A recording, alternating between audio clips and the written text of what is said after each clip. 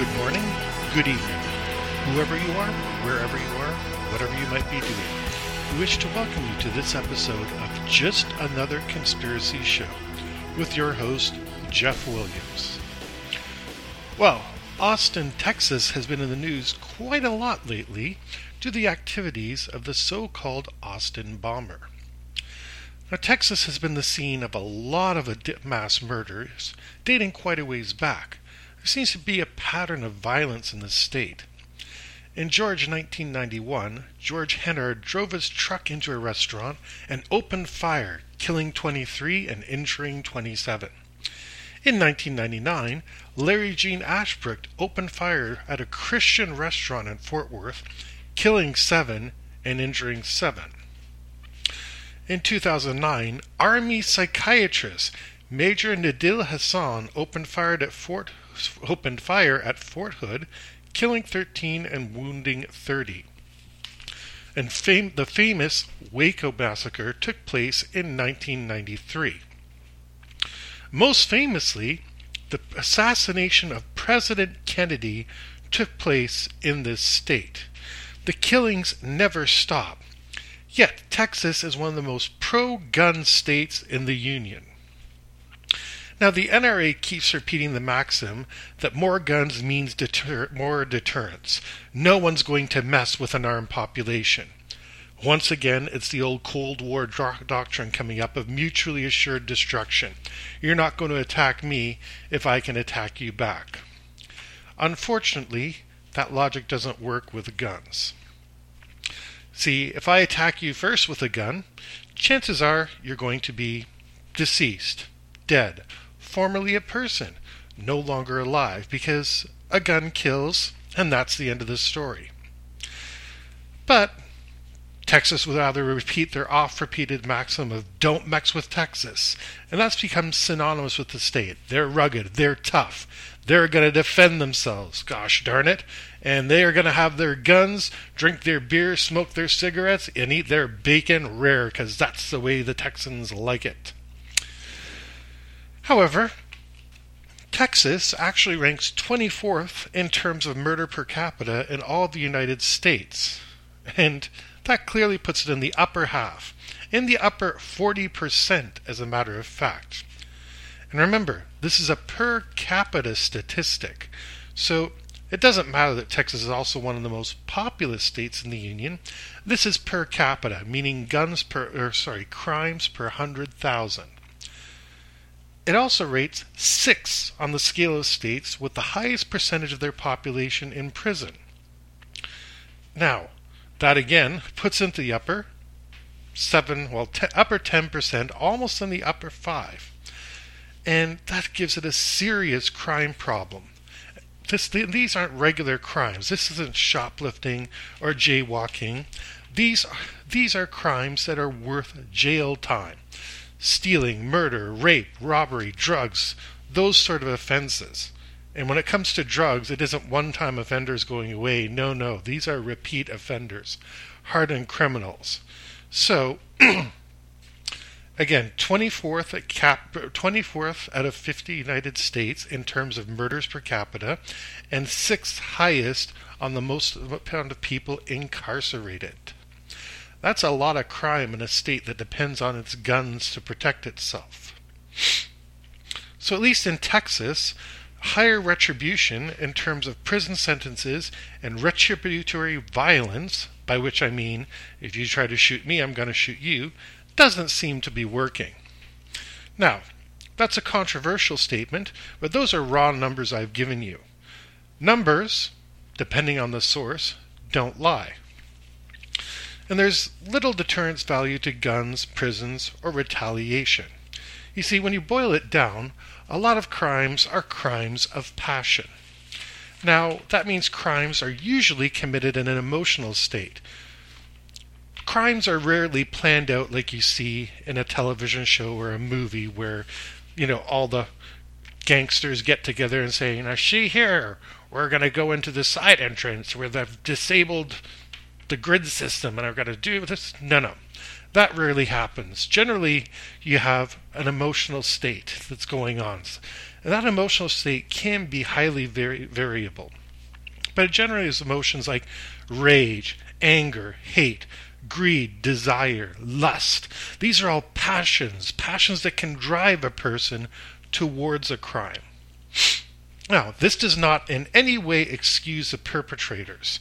Believe me, if I'm angry at you and I throw a rock at you and hurt you, I'm just as guilty as if I'd thrown it at you in a cold and calm state.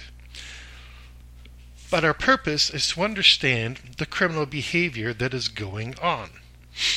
It's such a knee-jerk reaction to propose tougher laws to punish criminals and more guns to let the people defend themselves. And putting evil people behind bars indeed is highly satisfying to someone to say. I mean, saying that you put a major criminal offender away for life, forever, for 1,000 years, whatever the sentences are, it does look very good on a person's resume, if you're the prosecutor, if you're the judge, whoever you might be. No one would argue with Charles Manson being in jail for life or longer or whatever his prison sentence is. He's in there till the day that he croaks. Anything else would be ludicrous. The fact that he comes up for parole every once in a while? No. I have complete sympathy for a man being in prison for life. Because there's always the possibility then you can retry a person and find him innocent. However, in Charles Manson's case, it would be a pretty neat trick of justice to find him innocent on any stretch. But that's beside the point. The point is that these criminals are not being deterred from acting out their violent wishes upon others. Now, perhaps it might prevent a shoplifter or a purse snatcher who's thinking, I might get away with that, but I might go to jail. But I would argue it is a very minor consideration. And it's certainly not making a difference to the people who've been pushed to the point where they will commit murder. You see, retaliatory violence does not prevent crime. All it does, on certain occasions, it might mitigate the totality of it. Such as when, I think it was in Maryland, a school security guard managed to shoot an offender trying to kill kids. The guy stopped it a little bit quicker than might have otherwise happened, but it still didn't stop the intention from happening. Now, Mark Anthony Condit, which is the name of the Austin bomber, certainly wasn't stopped by the punishment, or by the threat of punishment, when he was assembling his bombs. He was motivated by something else. It cannot be denied that his victims were mostly ethnic minorities, but him being removed by his own hand, by which I mean he committed suicide by blowing himself up when the police caught him, it removes any chance of us finding out what the true motive was. All we have left is speculation. And Mayor Victor Gonzalez has noted that, and this is a direct quote, "This is a fluid situation." Now, a fluid situation is a very clever way of saying they're not sure what's going on and anything can happen at any time. Fluid situation is exactly how the Russians described the Western Front when the Germans were pouring over the line and overrunning them in 1941. So whenever I hear the word fluid, I immediately think disastrous.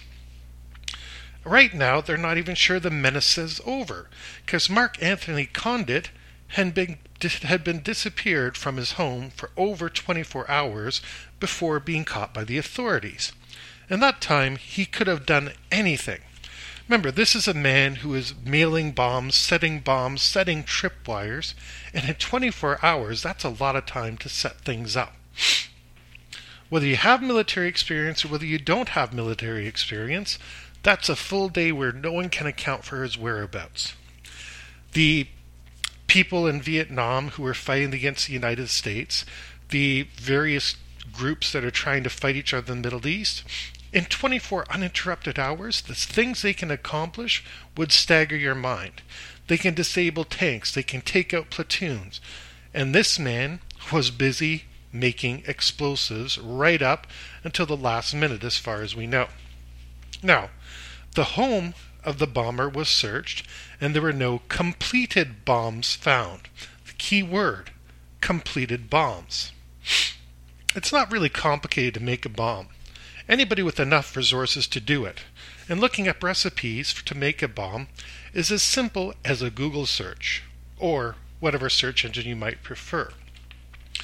Back in the 1980s, the 1990s, one of the holy grails of the BBS system was called the Anarchist's Cookbook. And it was mostly about stuff detailing how to become the gray man, how not to be caught by authorities, and of course there were plenty of things interesting to the youth of the time, the kids that were using the computers and dialing up, and those were how to make bombs and weapons. One in particular I remember was how to make a napalm light bulb, in which you would install this, you would create this light bulb, install it in a place, and when the person came in and flicked on the switch, the light bulb would explode, putting what is basically a mixture of napalm over the person, and of course the spark would set alight, basically being your own personal assassination weapon. Now, I've never done this, I have no intention of doing this, but this information dates back to the 60s, 70s, 80s, and has been widespread since at least the 1980s. Now, that was me with zero criminal intent, surfing the BBSs before the internet and having access to information like that. Now, Mark Anthony Condit attended Austin Community College from 2010 to 2012. So he definitely had some level of intelligence. You don't get into community college by being a dummy. And he obviously had access to the internet. He had everything that he needed to figure out ways to make bombs. Now, the authorities state that there's nothing special about the bomb, so he didn't need any military training, but that doesn't mean he didn't have coaching. Now, apparently he was using mousetrap and clothespin switches, which are about as simple as you think they are, which again shows he was using very simple means to detonate his bombs. Tripwires, timers, etc. Now, in Ontario, where just another conspiracy show is recorded, the basic materials for fertilizer bombs are outlawed. Yet, somebody with enough time could probably very easily manufacture them. It would be relatively easy for me to tell you how to do this, but in the interests of my safety and others, I'm just going to say it's not that hard to make one of these things up. Again, the Anarchist's Cookbook is out there. That's the only clue I'm going to give you at present. And for whatever reason he was making these bombs, they still don't know. At this point, police are still considering these as possible hate crimes, and that is exactly what they want you to believe. For the Illuminati, it is always important to be magnifying the hate, magnifying the distrust, magnifying the fact you can't trust the people around you or the surroundings, and most importantly, making it look like government is your only answer, but also government is completely powerless to help you. We need tougher laws, but you need a gun to defend yourself. You ever notice the contradiction between these two statements? Yet those are the exact two statements that keep getting burned into our head. This is a statement of utter anarchy, utter contradiction, and ultimately utter chaos. Chaos always leads to difficulties, and the lack of trust in our fellow beings is the easiest way to sow disorder. Now, The bombs are the best agent to cause more disorder. You see, we've already had mass shootings that were driving the population very, very uneasy. But as some of you might recall, the anthrax scare kept the nation on its toes for months in 2001-2002. If not for the September 11th attacks, it might have dominated the news. Now, the Austin bomber has managed to continue the culture of chaos. After all the shootings that have gone on, now we're adding bombings. You see, all the things that we look at the Middle East and say, oh, the violence over there is because of the bombs, the guns, what they're doing to each other is coming home to roost for each and every one of us. And we might never know where the Austin bomber's allegiance is or what his ties might be. And this might never truly be known. We're just going to have to take the authorities' word that they have cracked the case and everything is okay. Because now that the internet and dark web make it possible to form connections across the globe, who knows who this person might have talked to? As I alluded to earlier, we don't know who might have coached him, who he might have spoke to, or who might have put it in his mind. And since his initial targets were minorities, that would indicate a definite pattern. Admittedly, later other people were becoming involved, but the fact is, not all of his bombs made it to their target. One of his bombs was discovered at a FedEx facility, so we can't successfully say where that one was targeted for, and whatever motivated him is now lost to the bomb that he used to end his own life. Now, supposedly the police confronted him, shots were fired, and he triggered the bomb, ending his own life. So, again, the police were armed, they were able to confront him and stop him, but his exit plan was never involving police retaliation or anything considering consequences. His exit plan was to blow himself up. No amount of deterrence, no amount of firepower would have stopped him from accomplishing his objective. And since he obviously had a bomb in a car, car bomb. Where do we hear this from all the time? Oh, that's right, the CNN Evening News, from places in the Middle East. And indeed in other places, but I'm just using the Middle East because that's where we get the majority of our reports from. That's what they want us to think of. So what we're seeing, if you look at the picture globally, is something we associate with the Middle East, where there's these racial ties and tension that date back millennia, is now starting to spread to Texas, the homeland of the United States, where people are good and the steaks are rare and everyone's a big rootin' cowboy. But instead of being self-sufficient, now they're starting to turn on each other. Again, the path to chaos. And that is what's going to drive the mystery and mystique of Mark Anthony Condit. What was it that ultimately drove him towards committing such a heinous and seemingly random series of crimes? If we rule out whatever explanation the police are going to give us, because of course they're going to rule it's a hate crime, no matter how many people of whatever religion, creed, or whatever group you want to put them in, they're still going to say it was a hate crime. I'm going to rule that out temporarily, and I'm going to say perhaps this was in fact a test of some sort. Maybe he was trying to make his way into the history books, but more likely this was probably a rite of passage for him to serve whatever nefarious ends. You see, young men have always been used to spread fear and chaos by the hidden ones. Ever notice that it's not 50-year-old men going on shooting rampages? It's never a 70-year-old with cancer who has a couple months left to live that's walking to a school and shooting people up. No, young men. Young men is a target demographic. And why is it young men? Well, World War I was started by a single young man, firing a shot into the Archduke of Austria and his wife. The number of mass shootings, again, that we've had recently are all being committed by young men. Now, by young, I mean under 30. I'm not going to point towards that generation as being anything other than what they are, other than recruits, because the Illuminati loves to get a hold of young men. You can take a young man, 17, 24, whatever he is, without much experience in life, and you can train him any way you want him. You can influence him any way you want. And we'll get a couple ones that are mature for their age and who realize how to question things, and everything they're being told is not necessarily the truth. The fact is, by and large, the accident rate among 18 to 24-year-old men is the highest because they're more willing to try crazy things. Skydiving, drinking a whole bunch, trying drugs, or maybe even making bombs. So, let it never be said a single person cannot make a difference. They absolutely can. And that's precisely what the Illuminati want to do. They want to trigger random young people and make them instruments of mass destruction. After all, it's a heck of a lot more cost effective to chat with somebody on an internet message board and tell them, yeah, your enemies are, I'm just going to pick on something, the Postal Service.